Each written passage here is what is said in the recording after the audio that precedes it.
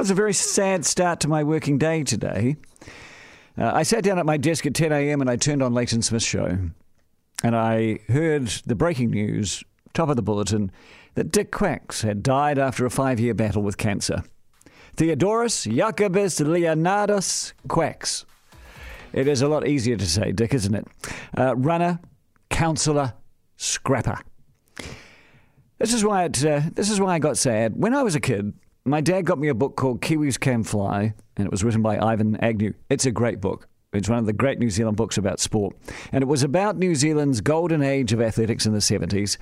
And it focused mostly around John Walker's achievements, particularly his run in Gothenburg when he became the first man to run the mile under 3 minutes 50. I loved that book.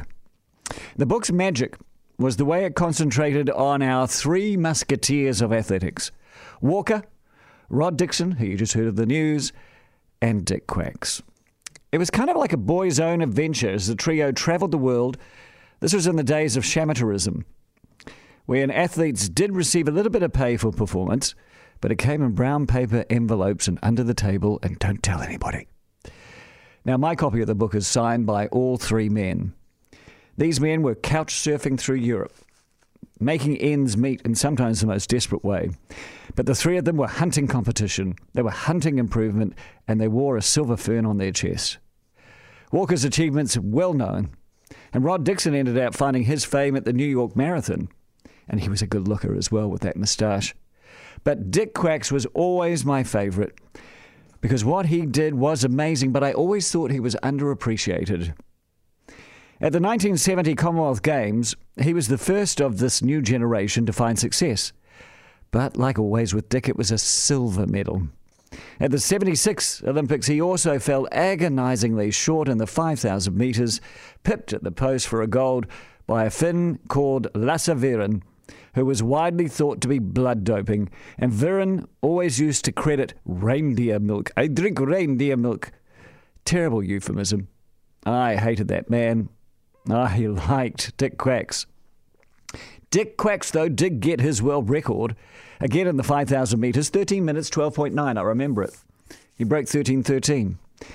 Now, the thing about the 5,000 metres world record, it was something that John Walker and Rod Dixon never achieved. In fact, he is one of just 3 New Zealanders to get a world record over an Olympic distance.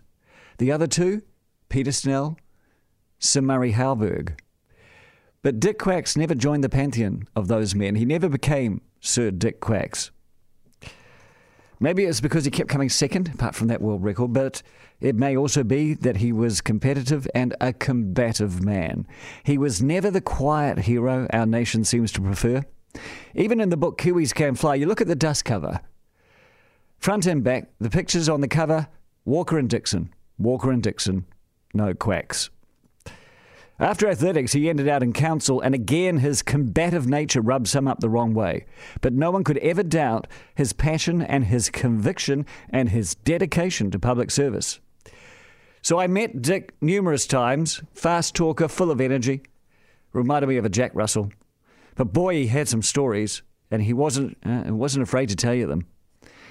Sure, I didn't just support some of his positions, but I loved his commitment, I loved his company, I loved his energy, and today he passed away at the age of 70, an age which doesn't seem so old to me these days.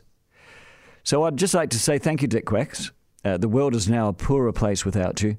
This passionate, energetic, great New Zealander who broke the mould and took our country to the world.